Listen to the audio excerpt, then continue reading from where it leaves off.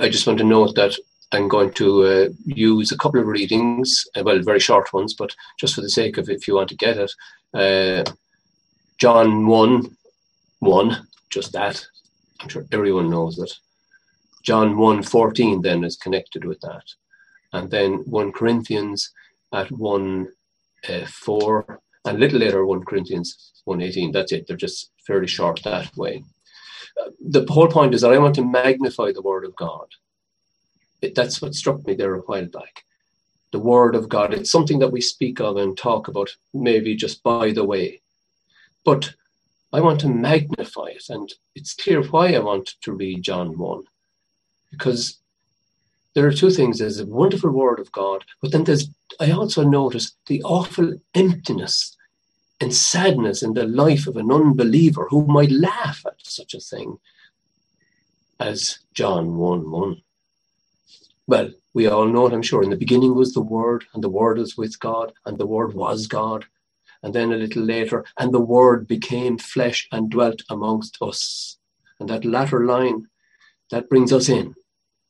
He who dwelt among us ascended to the heavens and gave us his life.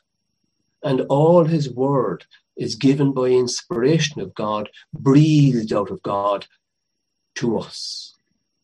That's, if you like, the basic of the word. The word. It's everything. It's everything. It's all we have. The word and prayer. So I want to then just open these verses that I mentioned, 1 Corinthians 1 to begin with. And Christ in us. My overall purpose is to magnify Christ in us and to show the emptiness and the sadness of the life of an unbeliever. It's terrible. They don't realize it. They think we're stupid. We probably are, but we're not stupid in that sense.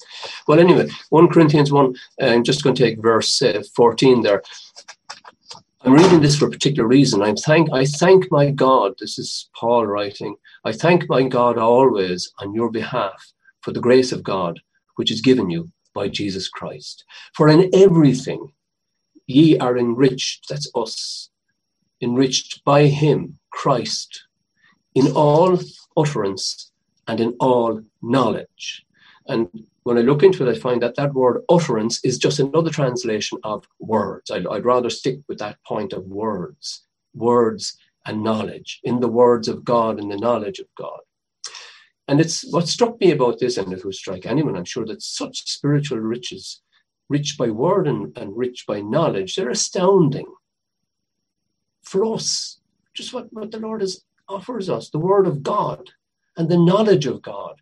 It fills our souls and spirits with truth, and that flows through our hearts. It's a real event in our lives. Then, of course, you probably realize that 1 Corinthians or Corinthians generally, there was a contention there. There was a contention that had risen among some of the saints in Corinth, and these spiritual riches of the. But this is the point, like that these riches of the Corinthians, they remain despite the contentions and the things that Paul was given out about, which I'm not going to talk about. Yet it stood. He told them that God had given them this wonderful grace in their lives. Besides that, then, unsaved people, they have no inkling that there's such a reality in the Word of God. And they totally reject its reality in their minds and lives. In fact, unsaved people, they'd be laughing at us, I'm sure, at a thing like this. But no, it's such a terrible, sad thing, because the Word of God itself is absolutely true and spiritually tangible. That's what I want to get to as well. We've many examples, of course, of the Word of God, and I'm just choosing another one in verse 18, because it includes the saint and the unbeliever.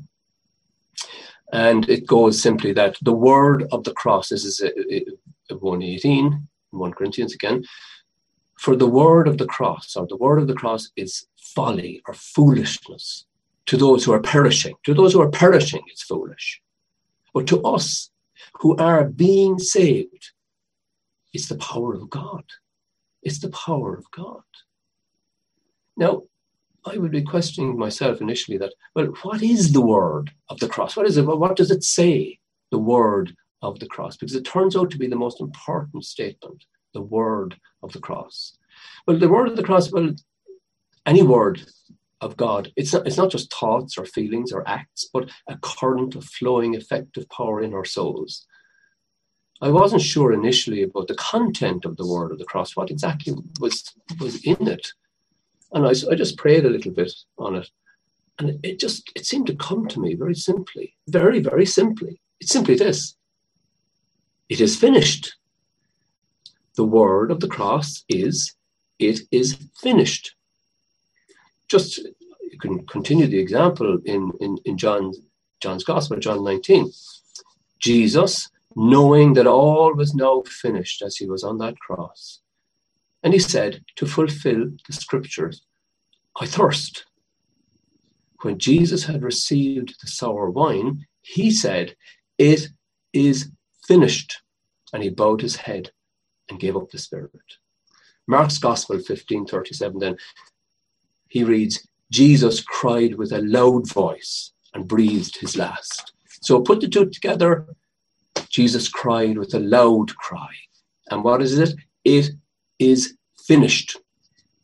And in that one statement of the word of the cross, it contains life, death, burial, and rising of Jesus Christ, our Savior. And so for this reason, we should always remember this word as expressed in the breaking of bread service. This is a work on the cross. And the bread, the breaking of bread service, that becomes so extraordinarily important. Because again, just to quickly go through it, 1 Corinthians 11, the Lord Jesus on the night when he was betrayed took bread. And when he had given thanks, he broke it and said, this is my body, which is for you. Do this in remembrance of me. In the same way, he also took the cup after supper, saying, this cup is the new covenant in my blood. Do this as often as you drink it in remembrance of me. Now, this remembrance is not just nostalgia, as obviously we know that, for someone that's gone, but rather the remembrance of all that Christ has done and continues to do. The flesh of his body was torn apart and his blood poured out, and now Jesus himself is the bread of our life. And his shed blood washes our sins away. We died with him. We were buried with him. We were raised with him. Such is what pours out from the word of the cross. And this is why the breaking of bread service is very vital, in my understanding anyway. We must remember Calvary. For the word of the cross is folly, that's what it says, and to those who are perishing. But to us who are being saved, it's the power of God. The verse says the word of the cross is the power that is saving us. And note that we are continually being saved. We are being saved constantly by the power of the word of the cross. But when an unbeliever might say, how can the words be powerful? How can they make anything? This again is where the sadness, emptiness of it all. From the day the Holy Spirit breathed a new life into us, we were born again. I'd compare it to a pregnant woman. In the early days of pregnancy, they can detect the new life in her, she can, before anyone else can. And we too, we know that we have a new life, even before anyone would know. The words of God come into our souls and we have totally changed. We've totally changed. We're not what we were. We know the reality of a new life in our souls and spirits because the living word of God flows through us, through our spirit. And this living word, it's not imaginary. It's absolutely tangible in ourselves. Spurgeon writes, faith is the eye of the soul. I think it's a very nice point, very nice way of putting it. It is the act of looking unto Jesus, a mental vision that comes from eyes anointed with the eye salve of the Holy Spirit.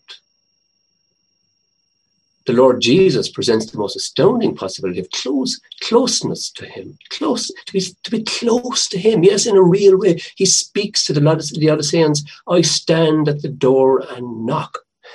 If anyone hears my voice and opens the door, I will come into him and eat with him and he with me. How more can you get with closeness and reality? Okay, his voice and the door and the meal, they're spiritual.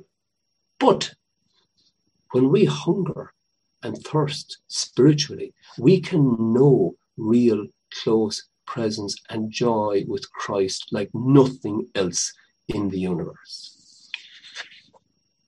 When we go to prayer, there are two possible types of praying we can describe by comparing, if you like, by everyday conversation. Talking with a stranger can often be artificial. We don't have knowledge of what the person is or who they are, or, and it's often just politeness. But we all agree that conversations with our friends or a relative, they're usually genuine and warm. The Word of God, it's not just helpful or words or reading. The Word is dry until the Holy Spirit mingles with it.